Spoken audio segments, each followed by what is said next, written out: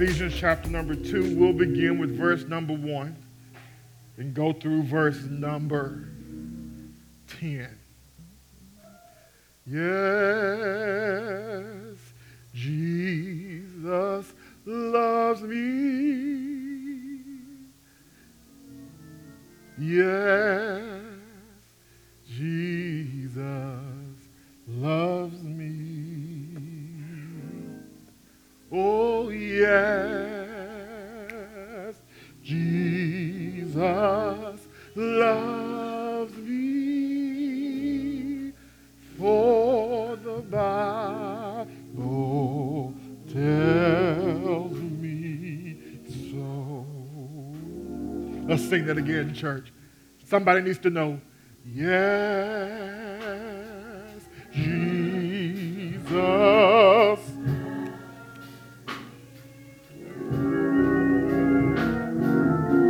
Yes, Jesus loves me. Oh, yes, Jesus loves me. For the Bible tells me.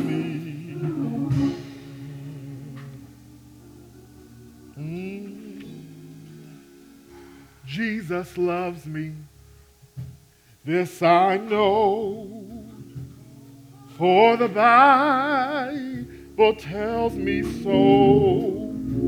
Little ones to him belong, they are weak, but he is strong. Say it, yeah. Sing, church.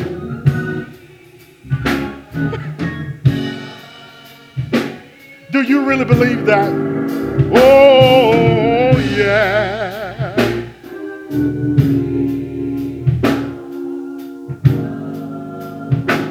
Oh,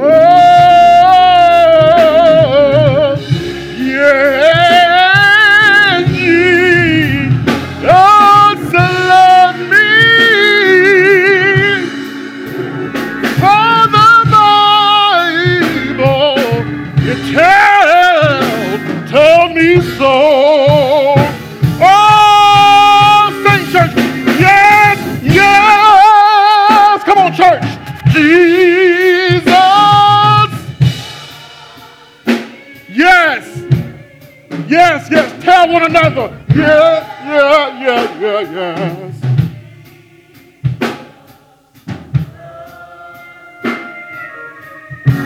Oh, yes, Jesus loves me. Oh,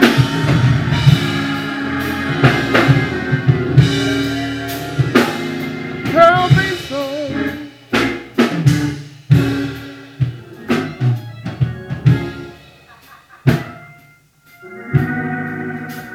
Do me a favor. Introverts, just get with me right here.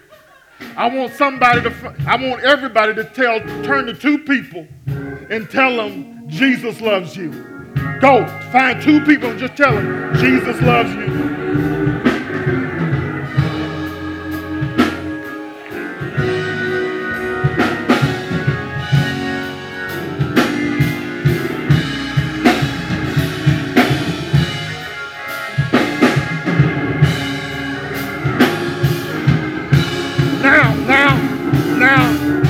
Now, you got to go find those same two people and tell them, I love you.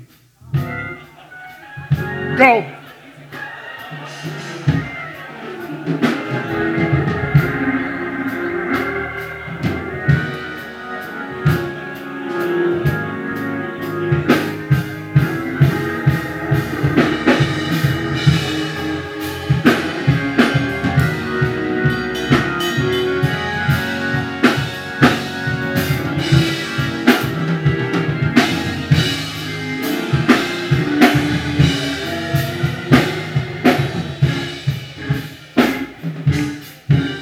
Now, find two more people and tell them nothing can separate you from the love of God. Go. Nothing can separate you from the love of God. Nothing can separate you from the love of God.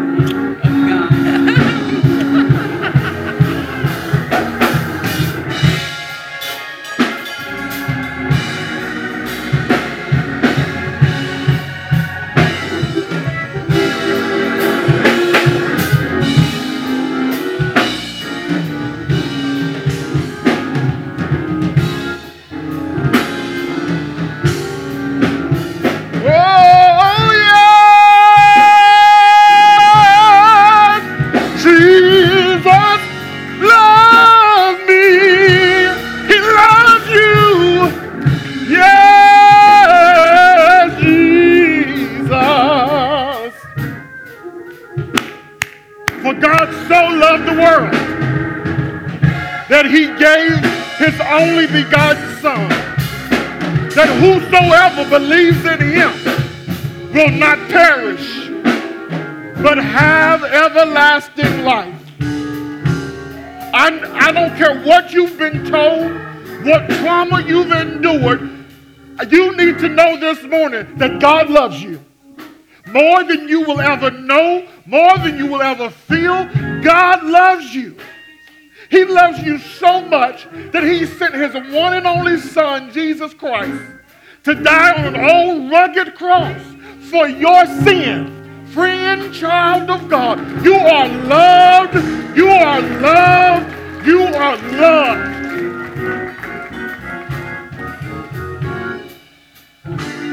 Hallelujah.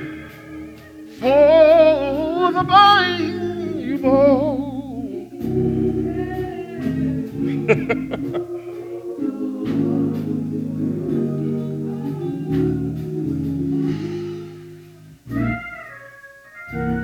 For the Bible tells me so.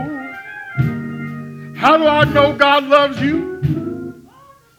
The Bible, God's word, God himself has said, I love you. And God is not a man that he should lie. He is the Father of truth. And all he knows how to do is tell the truth. And this is his truth. I love you. Oh, Ephesians chapter 2. Let's see if we can have a sense of God's love this morning.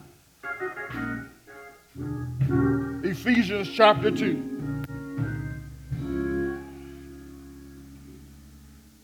Ephesians chapter number 2.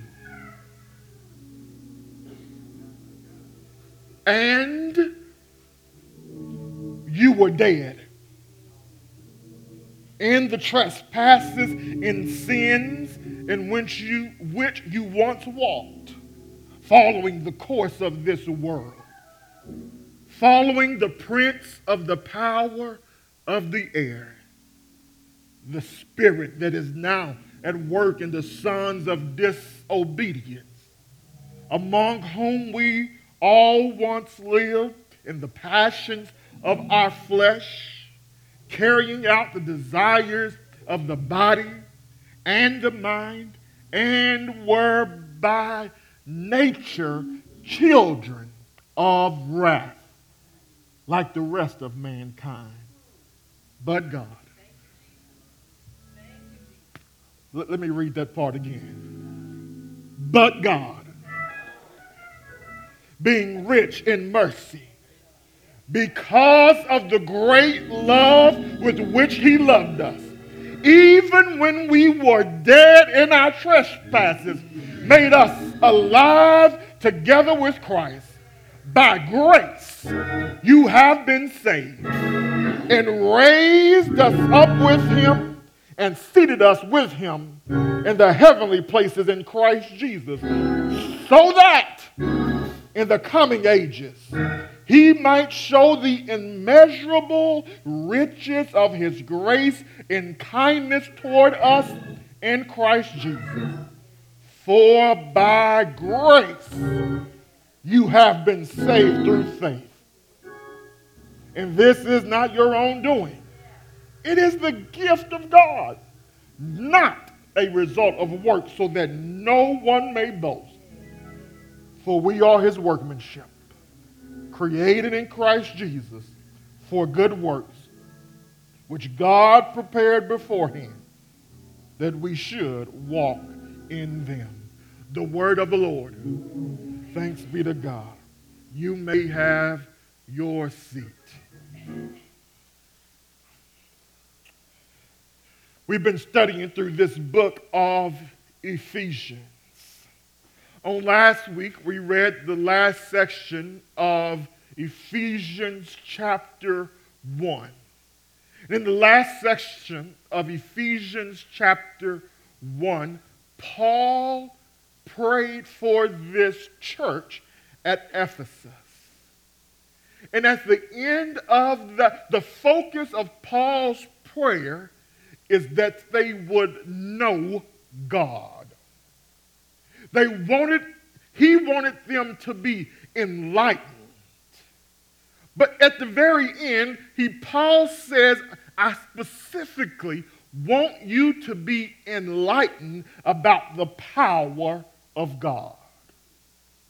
And he specifically says that the power of God was made most evident. God's power was most supreme when he raised Jesus from the dead and seated him at the right hand of God, far above all power, and he's far above every name. And so now Paul takes this, he says, I want you to be enlightened about the power of God, and he shows how the power of God was demonstrated in him raising Christ from the dead and sitting him at his right hand. Now, Paul wants to show them specifically how the power of God is at work in them individually. But before he can show them the mighty power of God, he first has to show them how powerless they are or was before Christ. First thing that Paul expounds upon in Ephesians chapter 2, he says, you must know that you first of all are separated from God. You are separated from God. In what sense have we been separated from God? First of all, Paul says we are dead. Verse 1a, he says, and you were dead. Physical death is the separation of the soul from the body. In like manner, spiritual death is the separation of the creature from its creator. All humans without Christ are severed, separated, alienated from God, who is the source of all life. Those who are dead are powerless. Those who are dead bring nothing to the table. Those who are dead have nothing to offer or contribute. Spiritually dead people have no desire for God or the things of God. They are dead. Why are all people dead? Keep reading verse 1. And you were dead in your trespasses and sins in which you once walked. Most scholars agree that word in has the meaning of because. You were dead because of your trespasses and sins. Death is the punishment or the consequence of trespasses and sins. Death comes because of sin. Romans 6:23. The wages of sin is death. Death is what all men have earned. Death is what all people are owed. Death is what all people deserve because of sin. Why do we sin? Paul tells us. He says we sin, one, because we are under the control of this worldly age. You were dead in your trespasses and sins in which you formerly walked according to the age of this world. What is the age of this world? It's the present evil period of time that we currently live in which we currently exist. Jews divided ages into two periods. The present evil age, which is ruled by Satan, and then the age to come when Christ returns and all things are under his rule. We are under the control of the world. But not only are we under the control of the world, but we sin because we're also under the control of, Paul says, the prince of the power of the air. Let's break those main words down. The prince is one who rules. The word power should better be translated authority. That word refers to a realm or over which one rules. The air is the location underneath heaven and above the surface of the earth. It's the place over which Satan reigns. Therefore, he is called the prince of the power of the air. Satan, who is a spiritual being, is now at work in whom Paul calls the sons of disobedience. Therefore, all men and women are separated from God. We are separated from God because we are dead. We are dead because we are sinners. We have a sin nature that causes us to sin. But not only are we separated from God because we are dead, but Paul also says you are separated from God because you are depraved. That word depraved means morally corrupt or evil. And Paul paints a dark picture of depravity here in verse 3. He writes, among whom we all once lived in the passions of our flesh, carrying out the desires of the body and the mind.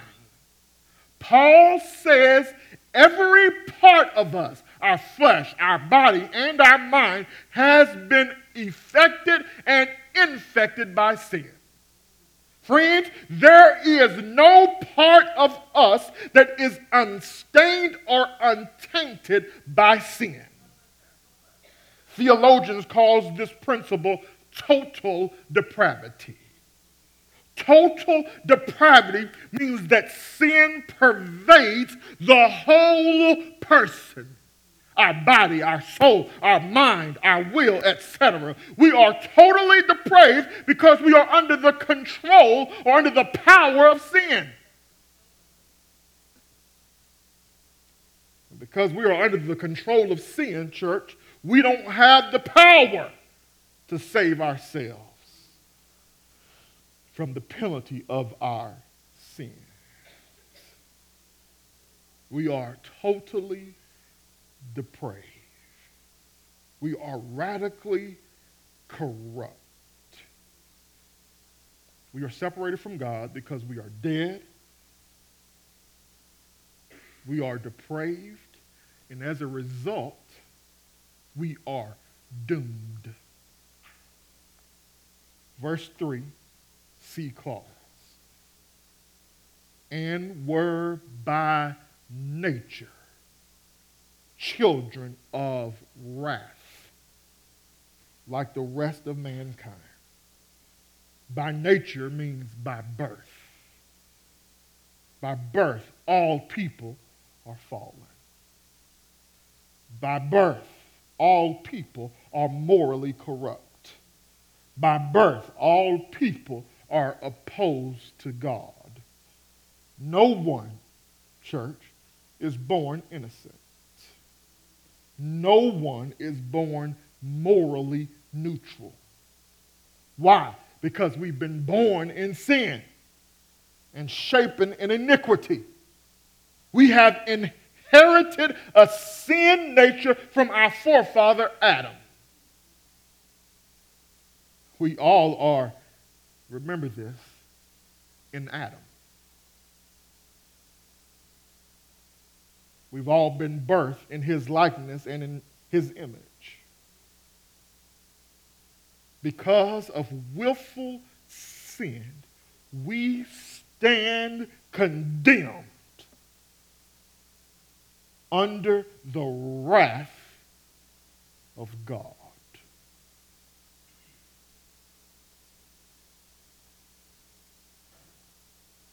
What a dark picture Paul has painted. We are dead. We are depraved. And friends, we are doomed. But God.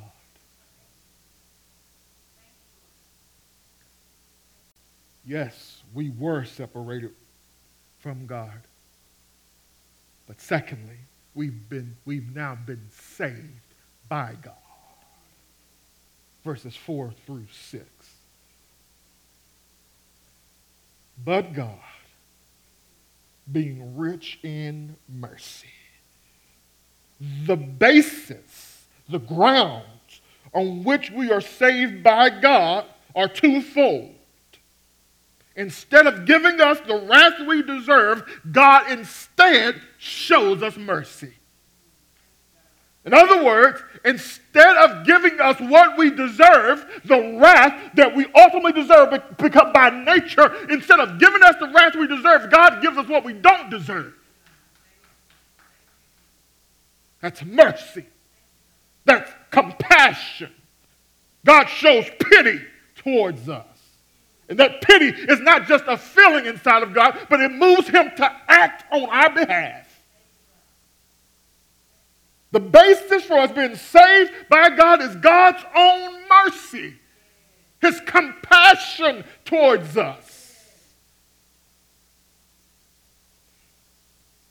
But still, though, when we get to the ultimate cause of things, the question that we have to ask is what would make a holy God and a just God merciful towards sinners?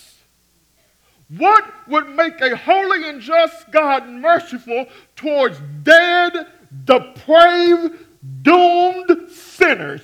Paul doesn't leave us to wonder or come up with our own answers. He says the reason God shows us mercy, verse 4, is because of the great love with which he loved us. It was God's love toward us that caused him to show mercy towards sinners who deserved his wrath. Friends, this is love.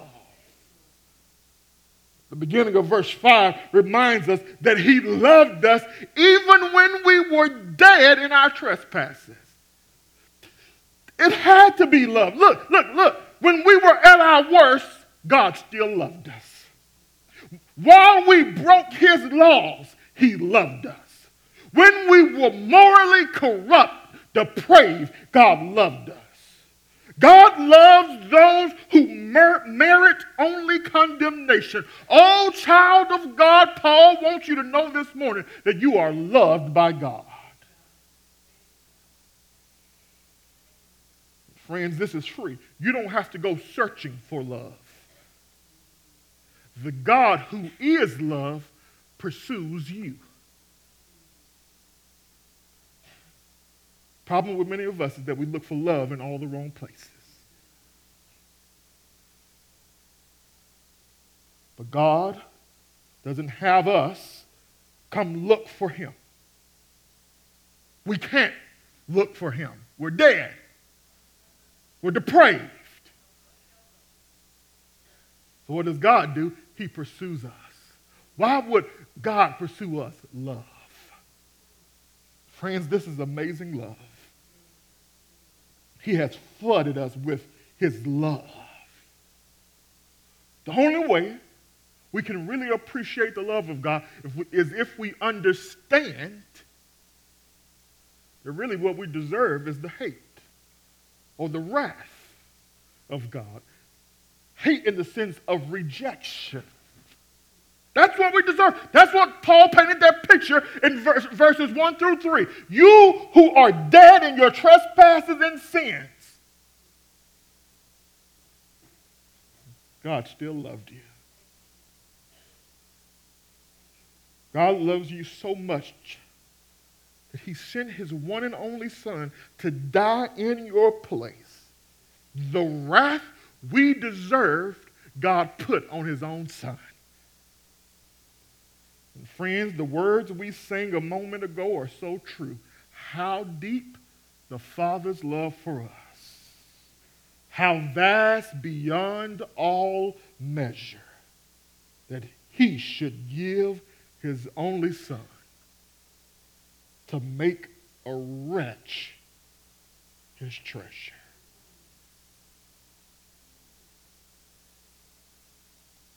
That's love. That's the basis, God's loving mercy. But then Paul says, now let me share with you the benefits of being saved by God. Verses 5 through 6. He says, first of all, we now have been made alive with Christ. There's been a radical transformation. We were dead in our trespasses and sins, but now because of God's love and mercy, we now are alive. We have passed from death to life. We've been born again. Paul wants to make sure that we understand that everything he writes from this point is all about God. I believe that's why he starts with, but God. This is what man does. But God, we've been born again. And new birth is all the work of God. We are no longer separated and alienated from God. We now have communion restored with God. We have eternal life. Not only do we have the benefit of being made alive with Christ, but we also have been raised up with Christ. We have been spiritually resurrected. We've been brought back from the dead. And because of this spiritual resurrection, we are no longer under the power of sin. Sin is no longer our master. You can overcome sin. You can be victorious over sin. Sin has been put to death by Jesus Christ on the cross. We no longer have the spirit of verses 1 through 3 at work in us. The spirit of Satan is no longer at work in us. We have another spirit in us, and this spirit is a person, the Holy Spirit. And he gives us everything we need to fight sin. We've been made alive. We've been raised up with Christ. And now we can walk in the newness of life. We are a new creation. Not only have we been made alive, not only have we been raised up, but Paul says, even now you've been seated with Christ. Paul says, even now you have an exalted position with Christ. We sit with Christ on a royal throne. We reign with Christ. We are no longer under the power of Satan. We are over him. Now, one observation that is crucial in these verses are some prepositional phrases. Look, notice what Paul says. We have been made alive, here it is, with Christ, and raised up with him, and seated with him. These phrases, church, refer to the believer's union with Christ. By union with Christ, I mean that Christ is now in us and we are in him. We are now one with Christ. There's a solidarity between us and Christ. And now the question that you want to ask is, how does this happen? How can we be united with Christ? Here's what Paul says about it. He says it's a mystery. But it's something that we ought to treasure nonetheless. This union with Christ is now our new identity. We are one with Christ. We are in Christ. We are with Christ. This is now who we are. We are in Christ. I have been crucified with Christ so that it is no longer I that live, but Christ who lives in me. We are one with him. All right. We've been separated by God, from God. We have been saved by God, but thirdly, why has God done all of this? Verses 7 through 10. Thirdly, we've been saved for God. Verse 7. So that, whenever you see that, Paul is normally giving us purpose or result. Here it's purpose. So that in the coming ages, he might show the immeasurable riches of his grace in kindness towards us in Christ Jesus. Why has God saved us? For himself. Paul says, first of all, God saved us so that we might display his grace. We are saved for God, and that we have been saved to display his grace. God intervened on our behalf and saved us so that we could put his grace on display for all of eternity. We are God's trophies that he puts in a display case. We, church, are God's show and tell. You want to know how gracious God is? God says, look at my children. You want to know how kind God is? He says, look at my children. Why has God saved us? For himself.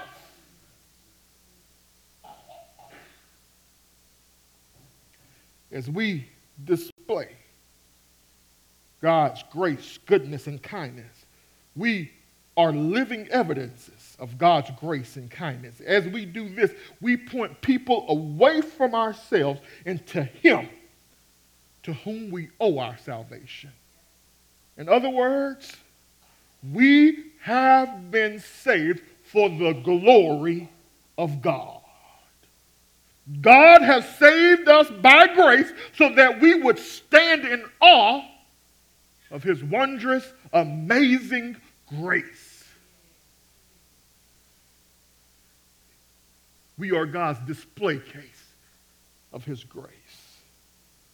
Paul says he wants to display the immeasurable riches of his grace. God is wealthy in grace. Now, Paul wants to expound on the immeasurable riches of God's grace.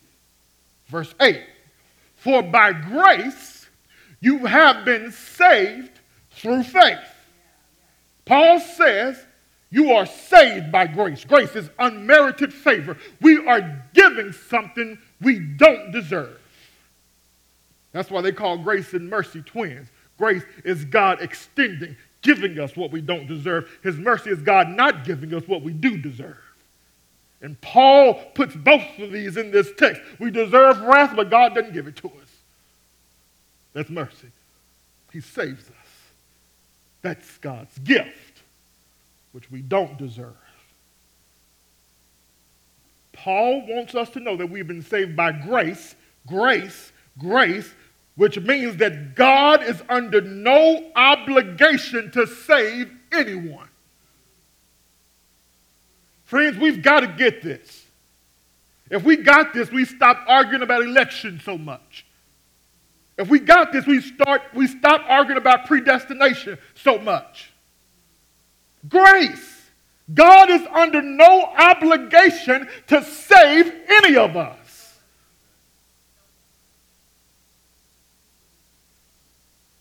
By nature,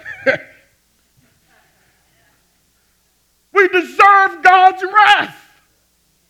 That's what we've earned on our very best day. Grace. God don't owe you nothing.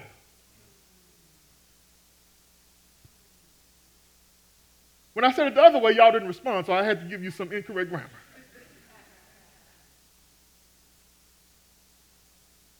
Well, I don't like the election because it just doesn't seem fair. It's grace. He's not under any obligation.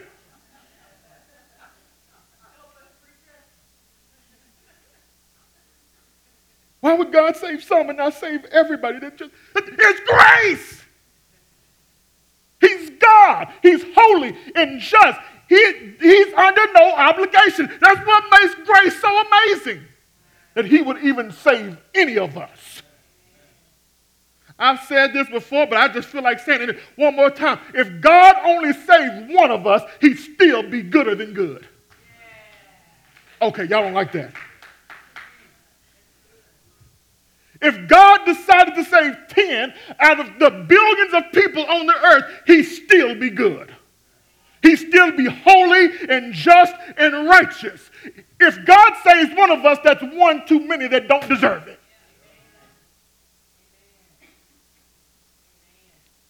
We're saved by grace.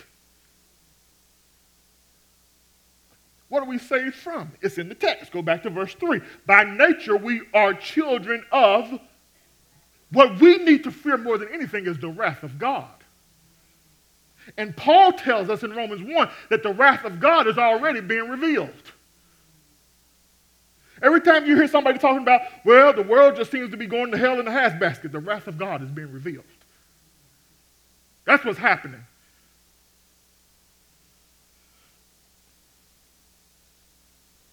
Every time you feel like there's this liberalization morally and ethically of society, the wrath of God is being revealed. I told the group who came here a couple of Wednesdays ago, we always want to talk about humans being free, and we want to talk about free will. Actually, God's freedom to sinners is a sign of his wrath. In Romans 1, he says that God gave them up to a reprobate mind.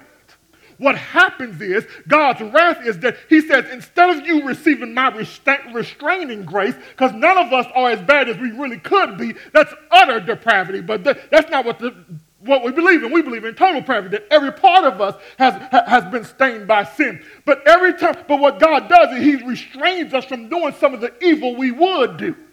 And so what God says, as a part of my wrath, I'm going to remove some of my restraining grace. I'm actually going to give you more freedom. And look at what happens in our world when sinners get more freedom.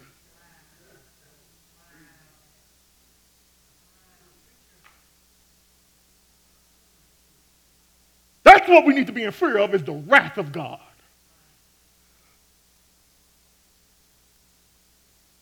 You think Hitler was something? It could be worse if God removed his restraining grace. So what we are saved from is the very wrath of God. We've been saved by grace, and the way we receive this salvation is by faith. That's the channel, the instrument by which we obtain what God has already paid for. We are saved by grace through faith, putting all of our confidence and dependence in Jesus Christ, the Son of God, who hung, bled, and died on the cross, was buried, and rose on the third day.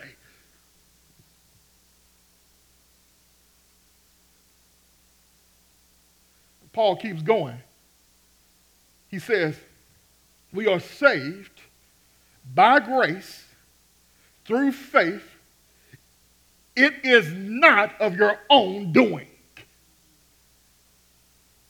It is the gift of God so that no one may boast. Salvation from beginning to end is all a work of God. Man has nothing to offer God. Man has nothing to contribute to his salvation. No one is entitled to be saved. Remember, without Christ, we are dead. Dead people don't contribute anything. We are totally depraved, meaning we don't desire God or the things of God. Because of total depravity, our quote, unquote, free will has been affected by sin. So that we will not even choose God on our own. Woo! I'm getting some emails this week. That's all right. I know how to put my block on. No amount of human effort, friends, could make us worthy enough to deserve God's grace. Let me make you really mad. We don't even contribute our choice to exercise faith.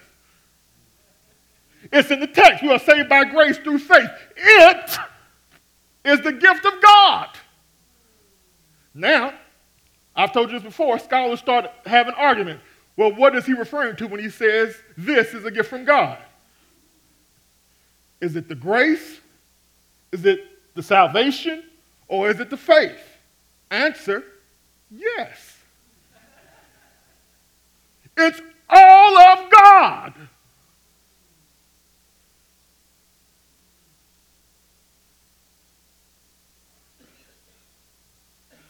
An unregenerate person, a depraved, dead person cannot exercise saving faith unless God gives it to him.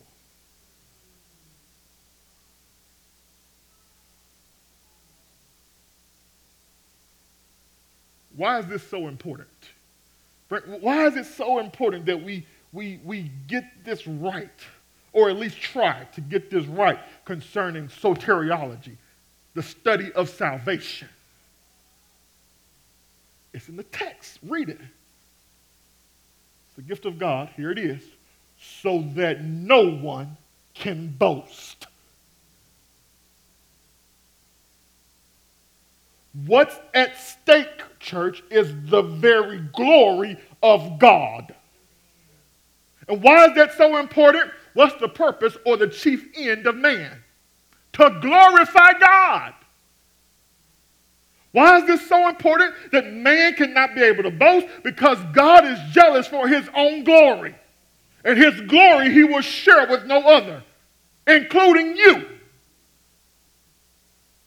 And every time we think man has the ability to contribute anything to his salvation, we give man room to boast. What's at stake here is not only the glory of God, but our understanding of our total depravity.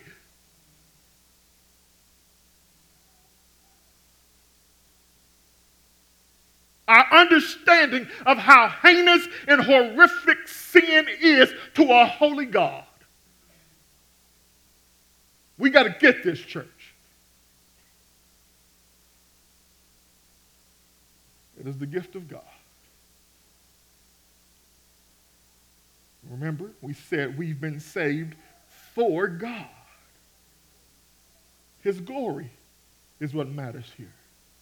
There is no room for man to boast when it comes to his salvation because we have nothing to contribute or nothing to offer.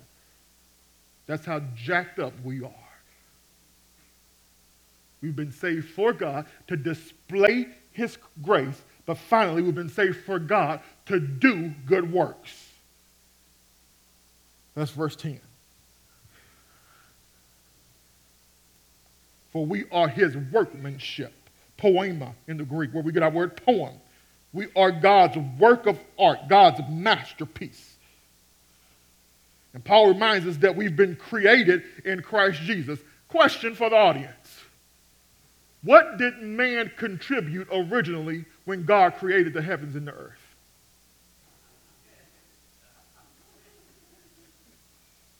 So what can we contribute to God's new creation? You can help me preach. Nothing.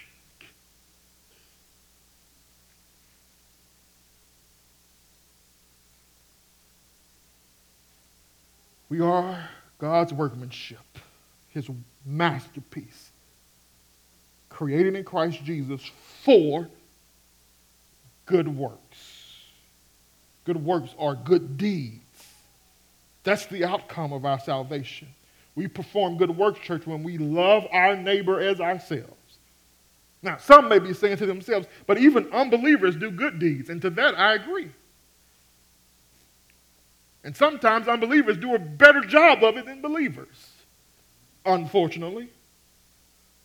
Why is that the case, Reverend? Let me give you my best stab. We must remember that all men have been created in the image of God.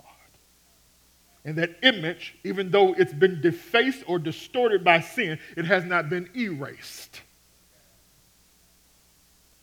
We still have the image of God within us, so it's been distorted. And as a part of being created in the image of God, we still have the ability to do some good.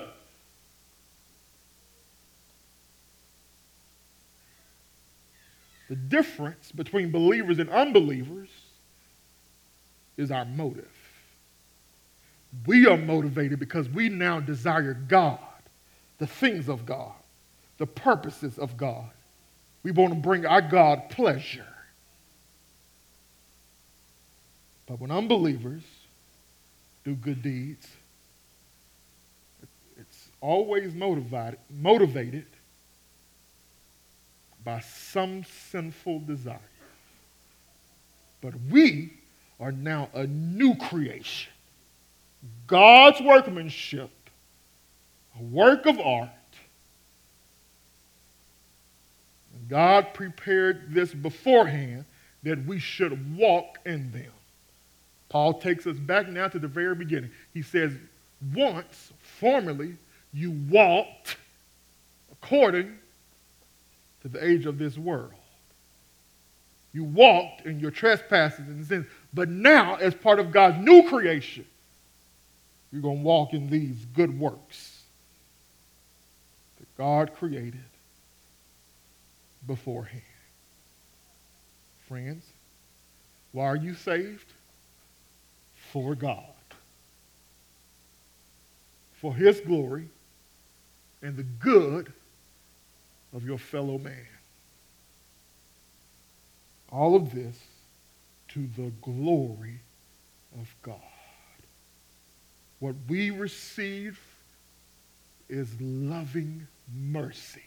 And as a result of God's loving mercy, we have been saved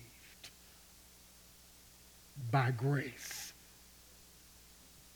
Can I just show you, can I use a little bit of my training real quick that my wife paid thousands of dollars for? We have been saved by grace. Well, why is it important that it's translated that way rather than just saying we are saved by grace? Because if we say we are saved by grace, that's a past action that's completed and that's it. But when it says we have been saved, it's in the perfect tense. The perfect tense is the past, present, and future combined.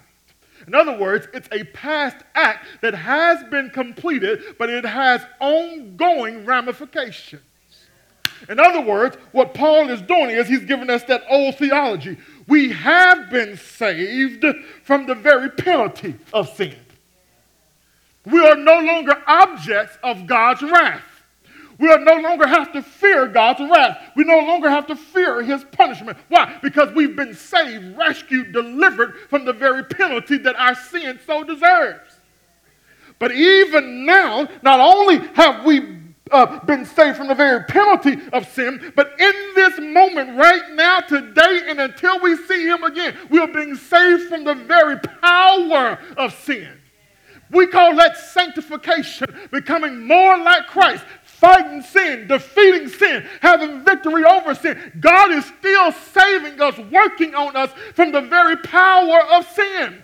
We still live in a fallen world. We still feel the effects of sin. We see the realities of living in a fallen world. And so we still have to fight this power that won't go down without a fight. But Paul says we are still being saved in this moment from the very power of sin. And in our sanctification, God works with us, but we still have personal responsibility to fight, to obey. We have been saved, past. We are being saved, present. But not only, but we will be saved, future, from the very presence of sin. Glorification.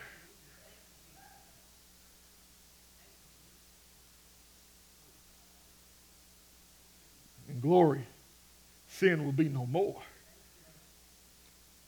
In glory, we will not feel the effects or consequences of sin because it would have been defeated fully and finally.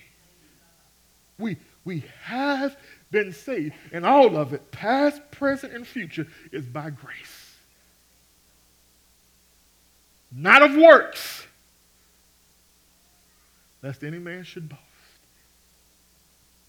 And so what Paul wants us to see today is the mighty power of God in saving sinful, dead, depraved sinners. That takes power to bring life to a dead corpse. But God did it. We've been made alive. We've been raised to life. And now we're seated with Christ. Worship team, you can come back. What's the application? What's the response, Brandon, from today's sermon? Sometimes, do you know that sometimes the application from a sermon is just for you to know? See, we want to be able to leave here and do something. But something precedes doing, and that's being. We are human beings, not human doers. And I think partly what Paul wants us to know is God's amazing love and God's amazing grace. Now, that knowledge should lead us to worship. That knowledge should lead us to be in awe of our mighty God. That knowledge should lead us to reverence God. Paul wants us to know that we are recipients of God's divine mercy. Paul wants us to know that we are loved by God. And that's God's motive in doing everything he does for us is his love.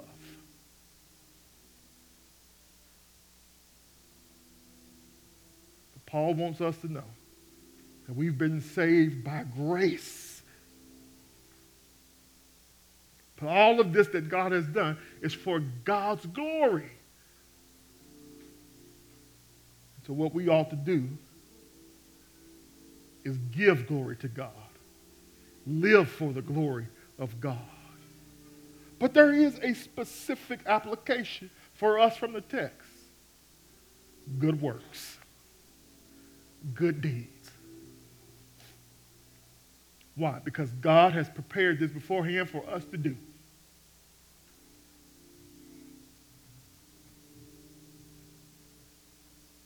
We are to display the immeasurable riches of God's grace.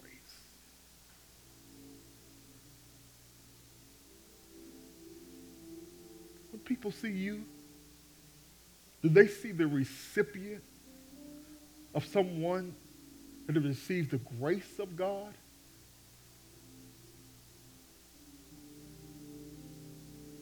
When people see you, can they tell that something's different about you? We are God's trophy pieces that he displays before all the world for all eternity. For somebody, the response is this: you need to be saved. You came here standing condemned under the wrath of God, and it is real. A.W. Pink said that the Bible speaks of God's anger, fury, and wrath more than it does his love and tenderness. You need to understand that you are the object of God's wrath. And you need to be saved from that wrath. Not only do you need to be, but you can be saved from that wrath. God has made a way through Jesus Christ for you to be saved. And so for somebody, the response from today's sermon is you need to be saved, and that is by grace through faith. Believe on the Lord Jesus Christ, and you will be saved. So our prayer is that the Holy Spirit will begin to do a work in your heart so that you can believe, so that you will have confidence, and that you will put all of your dependence and trust in Christ and him alone. Not in being a good person, not in good works, doing good things or good deeds, but in Christ alone. Friend, believe the truth that you have heard today.